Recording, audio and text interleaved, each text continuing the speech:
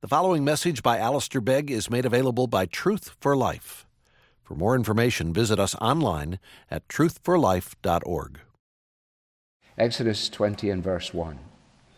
And God spoke all these words, saying, I am the Lord your God, who brought you out of the land of Egypt, out of the house of slavery. You shall have no other gods before me. You shall not make for yourself a carved image or any likeness of anything that is in heaven above, or that is in the earth beneath, or that is in the water under the earth. You shall not bow down to them or serve them, for I, the Lord your God, am a jealous God, visiting the iniquity of the fathers on the children to the third and fourth generation of those who hate me, but showing steadfast love to thousands of those who love me and keep my commandments. You shall not take the name of the Lord your God in vain, for the Lord will not hold him guiltless who takes his name in vain. Remember the Sabbath day to keep it holy. 6 days you shall labor and do all your work, but the seventh day is a Sabbath to the Lord your God. On it you shall not do any work, you or your son or your daughter, your male servant or your female servant, or your livestock, or the sojourner who is within your gates. For in 6 days the Lord made heaven and earth, the sea, and all that is in them, and rested on the seventh day. Therefore the Lord blessed the Sabbath day and made it holy. Honor your father and your mother, that your days may be long in the land that the Lord your God is giving you. You shall not murder. You shall not commit adultery. You shall not steal. You shall not bear false witness against your neighbor. You shall not covet your neighbor's house. You shall not covet your neighbor's wife, or his male servant, or his female servant, or his ox, or his donkey, or anything that is your neighbor's. Now when all the people saw the thunder and the flashes of lightning and the sound of the trumpet and the mountains smoking, the people were afraid and trembled, and they stood far off and said to Moses, You speak to us, and we will listen, but do not let God speak to us, lest we die. Moses said to the people, Do not fear, for God has come to test you, that the fear of him may be before you, that you may not sin. The people stood far off, while Moses drew near to the thick darkness where God was.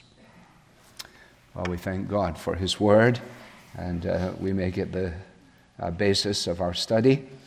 And I invite you to turn now to Colossians and to chapter 3.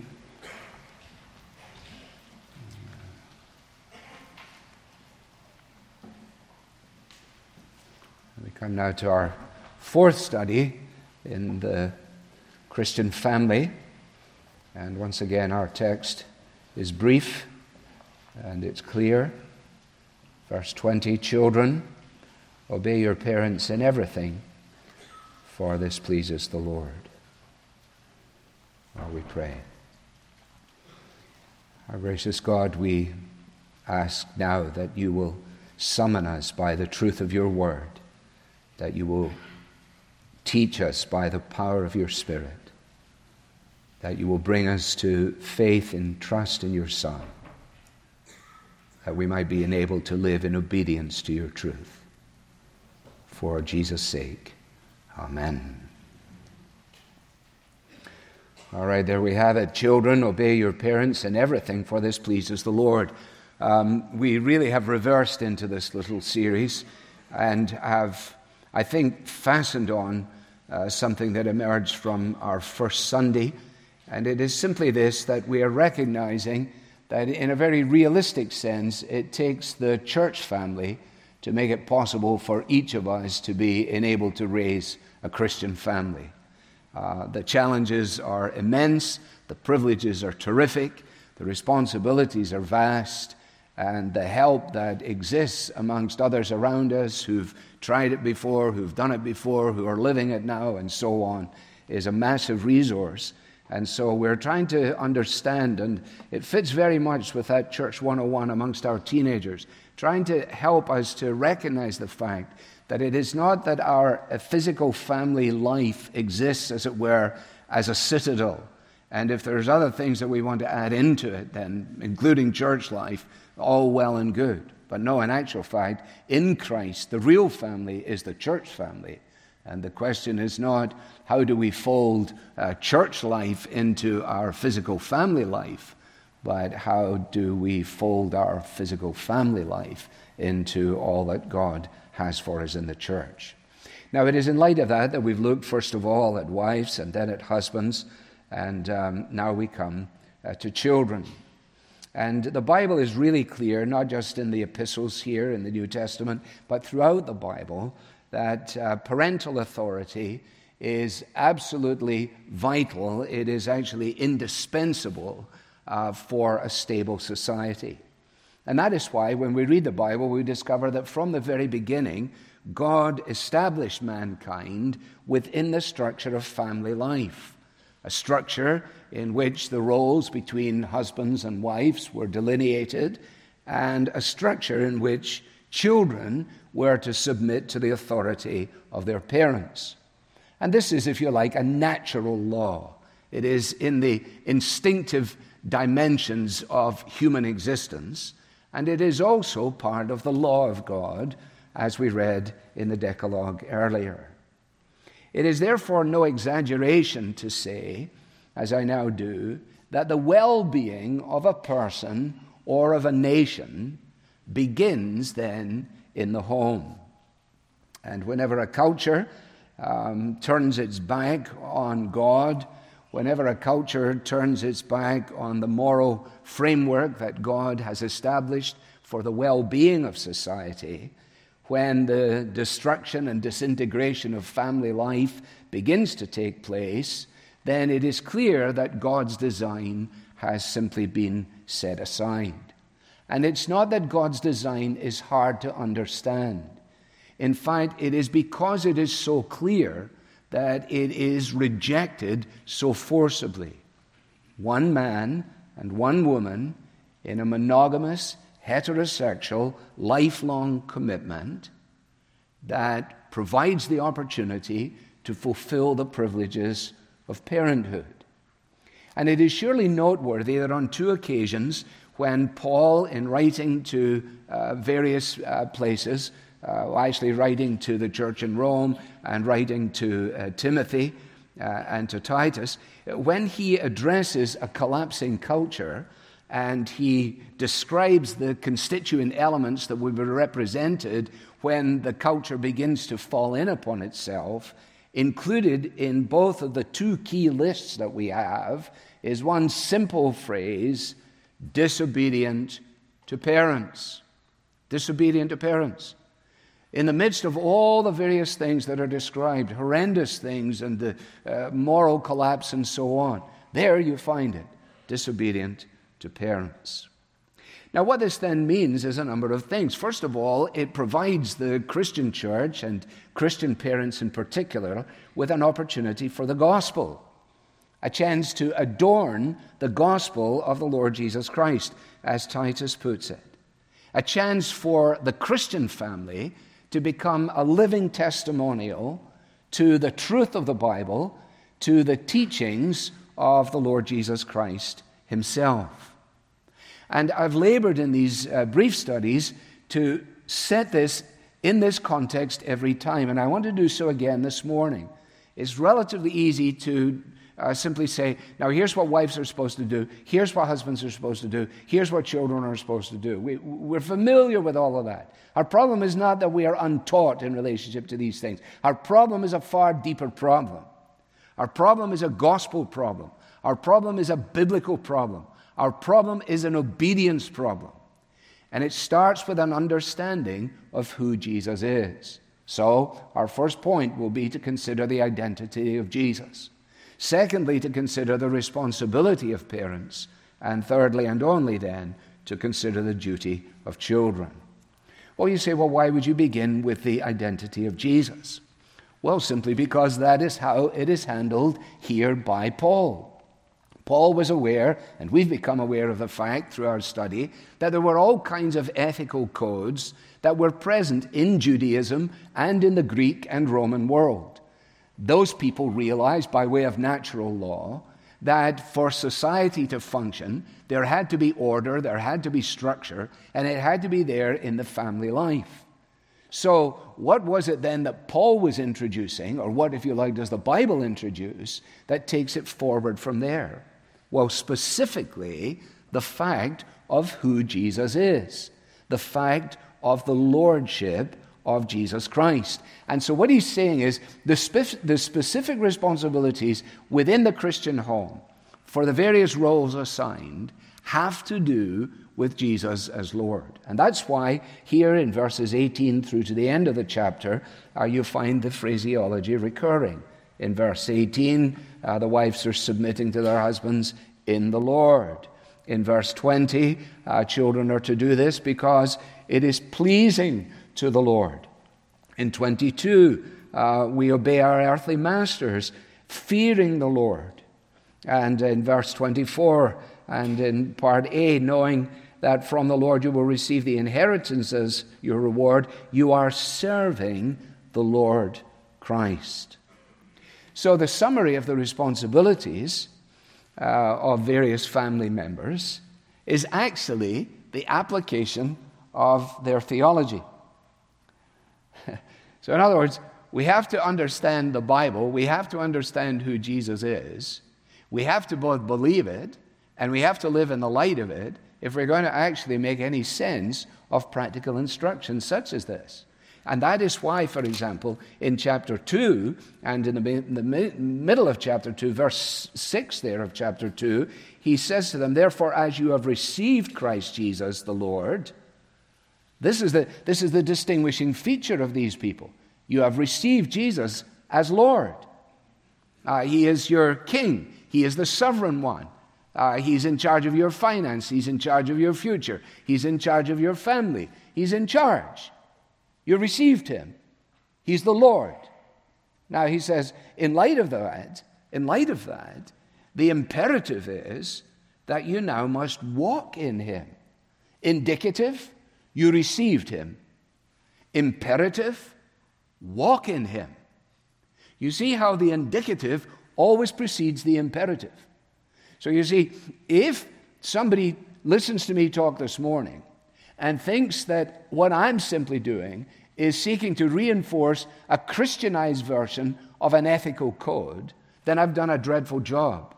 That's why I'm laboring to make the point at the beginning, that what is being entrusted to these believers in Colossae is being entrusted to believers. They have understood God's grace in all its truth. They realize that they could not earn God's salvation. They realize that Jesus is the Savior that they require. They have received him as Lord. Now that is indicative of what is true of them.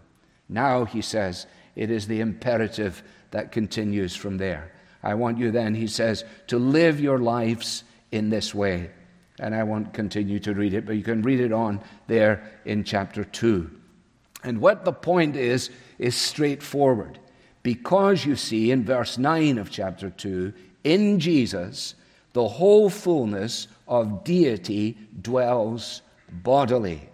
In him, the whole fullness of deity dwells bodily. In other words, he is God. He is God.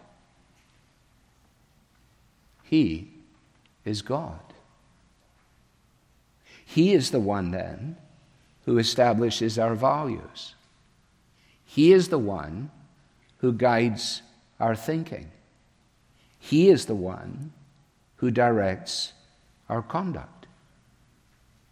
And in a very realistic way, poor parenting can be traced actually not to an absence of information, but a failure in application.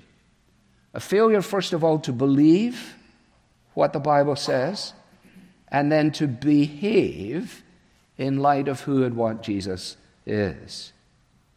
Now, Paul is concerned in writing to the Colossians here that they will not be swept away by the thinking of the surrounding culture. And actually, he says, and we're still in chapter 2 actually, and in verse 4 he says, I'm saying these things to you. I'm saying these things to you in order that no one may delude you with plausible arguments. Down in verse 8 he says, see to it that no one takes you captive by philosophy and by empty deceit that concerns human traditions, that works according to the elemental spirits of the world and not according to Christ. Now, Paul has in mind there specific challenges as it relates to the identity, the person of Jesus. False teachers were pressing upon the church. They were teaching doctrine, and they were demanding practices of people that did not depend on Christ. And all I am saying in referencing these two exhortations is that while that was an express issue, a peculiar issue that was there in the Colossae Valley, commentators debate the nature of the issue and so on, but the principle remains.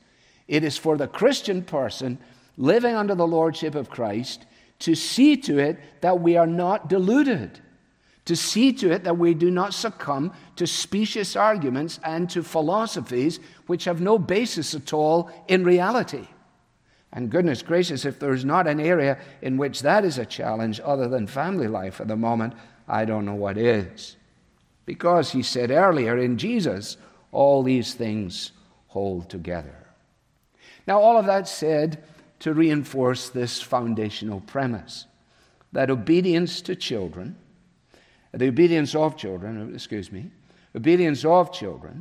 is the only proper response to the instruction of parents who acknowledge Christ as their Lord. Obedience of children is the only proper response to the instruction of parents who submit to Jesus as Lord. Well, then let's say a word or two about the responsibility of the parents. You say, well, it's supposed to be about children. Yes, it is about children, but the children don't live in a bedroom by themselves. They live in a house, all being well, with parents. Parents are to bring their children up in the nurture and admonition of the Lord. But how can children be expected to know their boundaries if their parents are clueless? How can they be expected to know what they're supposed to do or what they're not supposed to do if their parents are neglectful of their responsibilities, clear responsibilities as delineated in the Bible? And whatever decision Christian parents make about the ongoing education of their children, and there are many within our congregation that adopt all kinds of approaches, and we understand and recognize that. But whatever that decision is, one thing is true of every mom and dad in the congregation, and that is that they are responsible for the instruction of their children in the Word of God. It is their responsibility. It is not Church 101's responsibility. It's not the nursery's responsibility. All of that may be supplemental, but none of that will be able to take the place of what happens in the routine, sitting down, standing up, riding in the car, and so on. The task is to be exercised by the parents in the face of all of the challenges of a world that doesn't agree. The insinuations of the evil one that come to us and say, you shouldn't listen to all this stuff. It's old-fashioned. It's the Bible. If somebody had written the Bible at this point, they would never have included this. That's the kind of thing you hear. Or they'll say, but you need to be a pragmatic person. You just need to be as realistic as you can. And frankly, this doesn't work. Or you have them saying, what you really need is self-help in this. You don't need Bible help. You don't need the Spirit's help. Psychology will be of far more help to you than theology. And at the heart of all of those kind of insinuations, which come ultimately from the evil one, at the heart of it all is the undermining of the Word of God. Undermining of the Word of God. The design of the evil one is to get God's people to live their lives paying scant attention to the truth of the Bible, Being prepared to affirm its authority, as we said at the end last time, being prepared to say we believe it entirely, and then to do absolutely nothing with it when it comes to the issues that we're dealing with now. Instruction begins at home, whether it's formal or informal. It has to do with the bedtime questions. It has to do with the travel discussions. It has to do with creating a climate in which our children recognize that we are depending on the Bible and depending on the help of the Holy Spirit to try and do our level best to raise them according to the structures and definitions of the Bible, that we are, on our best days, sinful as well. And we do so in the awareness of the fact that, for example, let's take the demythologization of evolutionary theory. And your children come home from school, and I have a vivid recollection. We were living in Tanglewood at the time, and I remember as we just gathered around the table, one of the children said, "You know, I learned something funny at school today." Oh, I said, "Well, what was that?" He said, "The teacher told me that I came from an ape." He said, "How funny do you think that is?" I said, "I think it's really funny too." And then we had to talk about whether you came from an ape or not, and whether God's word is true, whether what it says actually describes what happened, or whether we're living with a mythology, whether we're involved in the greatest religious contract that the world has ever seen, or whether we're dealing in the realm of reality. I guarantee you that the child nurtured by a biblical view of the origin of life will enjoy in life a security that can never be experienced by the youngster schooled, for example, in evolutionary theory. How happy the son who can say, "When I was a boy in my father's house, still tender and an only child of my mother, he taught me and said, 'Lay hold of my words with all your heart. Keep my commands, and you will live.'" So the responsibility of the parents is essentially twofold. It is, first of all, that, the instruction of their children, and then the disciplining of their children. Here's where it gets challenging, isn't it? Disciplining our children, according to the Bible, is not an option. And doing it in the way that God says, is absolutely essential. The social and political climate is one in which the rights of the child have been set out in such a way as to severely limit the potential of parental jurisdiction, the exercise of discipline. Old files from my drawer go way back, actually. 1996, the Supreme Court of Italy declares all punishment by parents of children as unlawful. The judgment states that the very expression correction of children expresses a view of child rearing that is both culturally anachronistic, historically outdated, and should in fact be redefined. Now what's happening here, you see, is the question is, does the creator of the universe know what he's talking about when he says this is how it works, or does he not? But as soon as you've removed the creator, then you have no one to whom you have to defer. You know, if God is dead, as Dostoevsky said, if God is dead, then all things are permissible. You know, all the bets are off. So this is not just a sort of cultural challenge to a small group of people who've got a weird perspective on the raising of children. This is actually a challenge to God Almighty. And you can go through the whole thing. Supreme Court of Israel declares it unlawful. 2000, South African Constitutional Court. Christian schools challenge it. Christian schools are told, go home and don't come back. Well, here's the challenge. What are we going to do? Because if upholding and applying biblical guidelines takes place, then we face the challenge, don't we, of being hateful or abusive towards our children. That's what they say. The reason you couldn't do this is because it is inevitably hateful, it is abusive. But actually, Nothing could be further from the truth. Surely there is a way to be abusive and hateful towards our children in any kind of structure, not least of all within the framework of a biblical parameters. And we see evidence of that. We read it every so often in the press, where people are just completely off the rocker, and they've taken these things to extremes that are malevolent and bad and worthy of punishment. Absolutely no question about that. But you can't throw the entire thing out on the basis of the fact that people made a complete mess of the guidelines. No. Because the exercise of discipline is motivated by love. It's motivated by love. It's a love that seeks to prevent our children from reaching the end of their lives in a sorry state. And finding that the reason they end up in that sorry state is because they hated discipline, they spurned correction, they paid no attention to their parents. And of course, the Bible is very clear. Solomon is very clear. He who spares the rod hates his son, but he who loves him is careful to discipline him. It is only irresponsible parenting that leaves children to fend for themselves.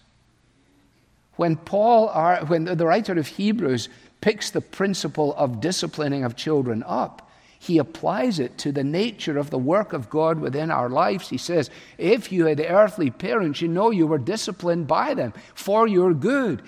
And they do this because this is how God treats you. He disciplines you for your good. All discipline in the moment is painful, but later on it yields the peaceable fruit of righteousness. But if what you want is peace at any cost now, you can't expect the peaceable fruit of righteousness then. First comes the pain, and then comes the pleasure. So the challenge is huge. I must say, now as a grandfather, you live this thing at least twice. You live with your own mistakes and disappointments and chaos, and then you watch as your children try their journey. And you have to stand back and go, bite your tongue. You say, no, that's not bull. So you say, yeah, it's a tough one. But listen, when parents do not establish this framework out of the gate, the challenge becomes greater with every birthday. I guarantee you. They are not all of a sudden going to roll over in their bed and go, you know what? Yeah, I love you, and I'll do everything you say. No. The foolishness that is bound up in the heart of a child, which expresses itself in rebellion, will take more than words to dislodge. Now, how do I know that? Because the Bible says that. So, taking the responsibility seriously is tied to the lordship of Christ, and therefore it falls to the children to also take this seriously. Let's say a word or two under this third heading. Proverbs again, listen to your father who gave you life, and do not despise your mother when she's old. I take it actually that Paul assumes that children were present when this letter was read, certainly when the letter would have been referenced in the context of house gatherings and so on. It's worth noting in passing that age-based education within the framework of the church is a relatively new phenomenon. It's not a bad idea, but it is a different idea. And when you read in the Old Testament, you find that families were together under the instruction of God's Word. For example, in Chronicles, where Jehaziel has the responsibility of delivering the Word, it says, all Judah stood before the Lord, their little ones, their wives, their children. And classically, when Ezra is invited to bring out the book and speak from it, he brought the law before the assembly, both men and women, and all who could understand. Now, this is of great importance because our children are sensible, they're bright, they're capable of understanding, and they are capable of understanding the clear instructions of the Bible, and whether we as parents are actually embracing them, engaging with them, and being prepared to do what it says. And the instruction along these lines for children is not in the small print. It's not as if it's away at the end of something, hidden away. For example, when Moses is addressing the people in Leviticus 19, it says, "And the Lord spoke to Moses, saying, Speak to all the congregation of the people of Israel, and say to them, You shall be holy, for the Lord your God, for I, the Lord your God, am holy." Full stop. Next sentence. "Every one of you shall revere his mother and his father." That's the first thing. Say to Israel, you are to be a different kind of people in the world. Every one of you shall revere his mother and his father. Now, it's not an absence of clarity, I say to you again. It is the duty of children, or as you say, the duty. It is the duty of children to honor, respect, and obey their parents, to submit to their correction, to accept their instruction. "My son, give me your heart and let your eyes observe my ways." Give me your heart and let your eyes observe my ways. There's the rub for some of us. For their eyes observe our ways, and our ways are at cross purposes to the instruction. I wonder if you ever had one of your kids say to you, "I don't think you love me." And then they said to you, "Because you never disciplined me. That's why I know you don't love me." They don't say, "Because you didn't give me things." Now, we must draw this to a close, and we need to say a couple of things importantly. First of all, we recognize that parents are not infallible. Parents are not infallible, but the Word of God is infallible. So we are simply standing in between God himself and our children, in the way that I am standing in between God himself and you as this congregation. For I will give an answer to God for all the words that I have spoken to you, formally and informally. That's what the Bible says. Step up if you'd like this challenge. But it falls to you as a dad. It falls to you as a mom. And it falls to you as a boy or a girl. The Bible is really clear. When we get letters, and we get hundreds of letters from prisoners, it is a traceable fact that many of them, when they tell us their story, say that they find themselves incarcerated now as a result of decisions that they made along the journey of their lives, which began with contempt of parental authority and discipline. Children, obey your parents in everything. Everything? Does that mean if they tell you to go steal things from Target, you're supposed to? Clearly not. Obedience is only in such things that concur with the law of God. Who is sufficient for these things? My heart goes out to our young families. It does. Those of us who have been around a little while understand this.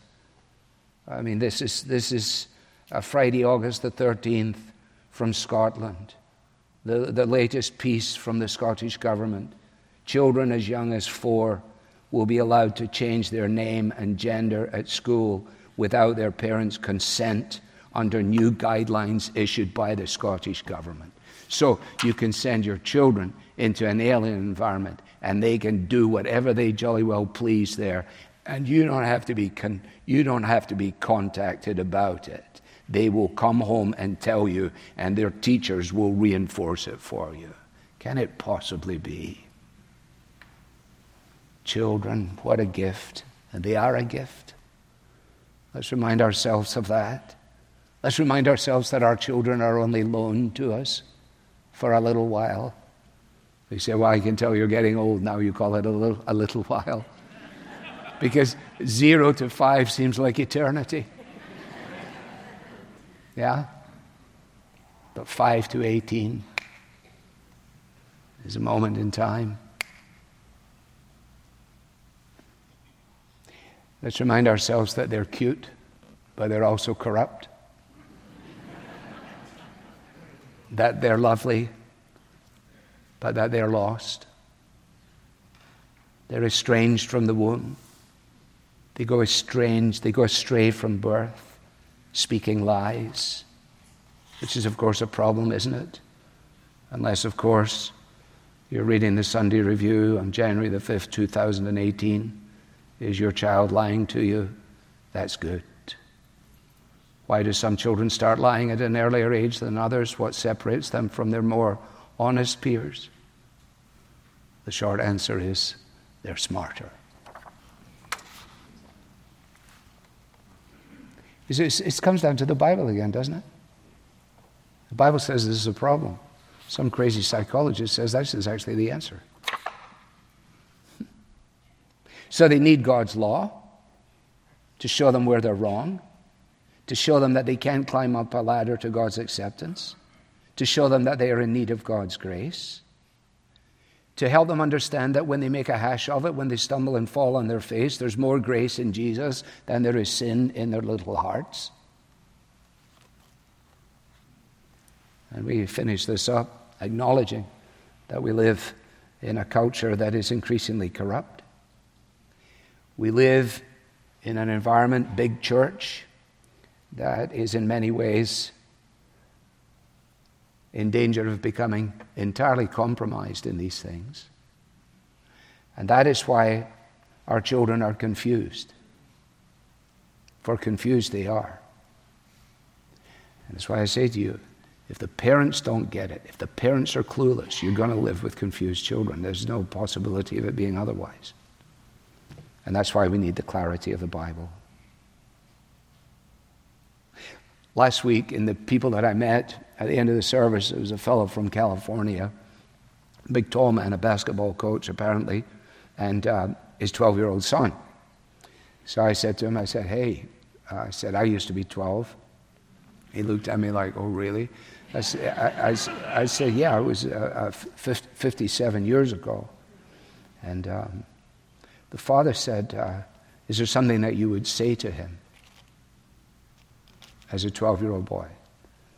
So because I had just been preaching along these lines, I said to him, keep your story simple. Keep your story simple. Look entirely to Jesus. The guy said, is that it? I said, that's it. It's fascinating, isn't it? That from the birth narratives, you've got this long period of silence. And then Jesus reappears at the age of 12. He's in the temple. He's in discussion with the people. He's really missing from his family retinue. They search for him. They find him. You remember that encounter. It's described for us there. And it says then that he went down with Mary and Joseph and was submissive to them. And he increased in wisdom and in stature and in favor with God and with man.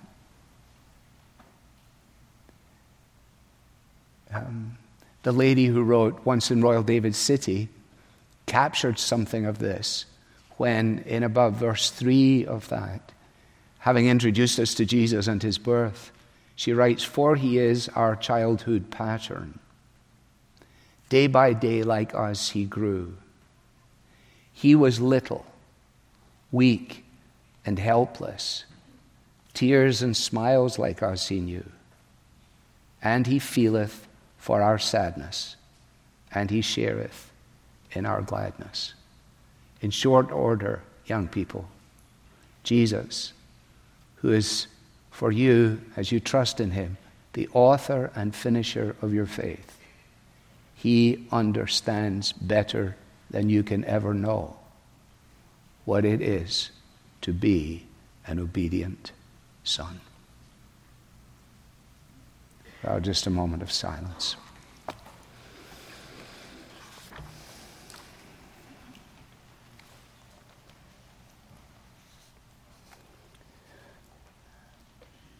Father, steer us away from any thoughts of moralism, pulling up our socks We all know we need to do better, but we all know that all day, every day, we're entirely dependent on the work of your Spirit. Forgive us for our failures. Forgive us, Lord, for listening to the chatter of a surrounding culture rather than listening to the voice of you who created the children. Help us as boys and girls who are present under the sound of my voice right now to realize what an adventure it is to live in the light of God's Word, to trust in Jesus as Savior, to submit and live for Him, and in so doing, to obey our mothers and fathers. Thank you, Lord Jesus Christ, for your example of humility and servanthood. And in your name we pray. Amen. You've been listening to a message by Alistair Begg from Truth for Life, and you're welcome to pass this sermon along to others, but please don't charge for it or alter it without written permission from Truth for Life. This content has been provided to you free of charge by the generous supporters of Truth for Life. For additional information about how you can support Truth for Life, please visit us online at truthforlife.org. There you'll find free message downloads from Alistair Begg, as well as links to our podcast, mobile apps, and other resources to help you grow in your Christian faith. Again, the website is truthforlife.org. You can also follow us on Facebook and Twitter to stay in touch with Truth for Life and Alistair Begg. Truth for Life, where the learning is for living.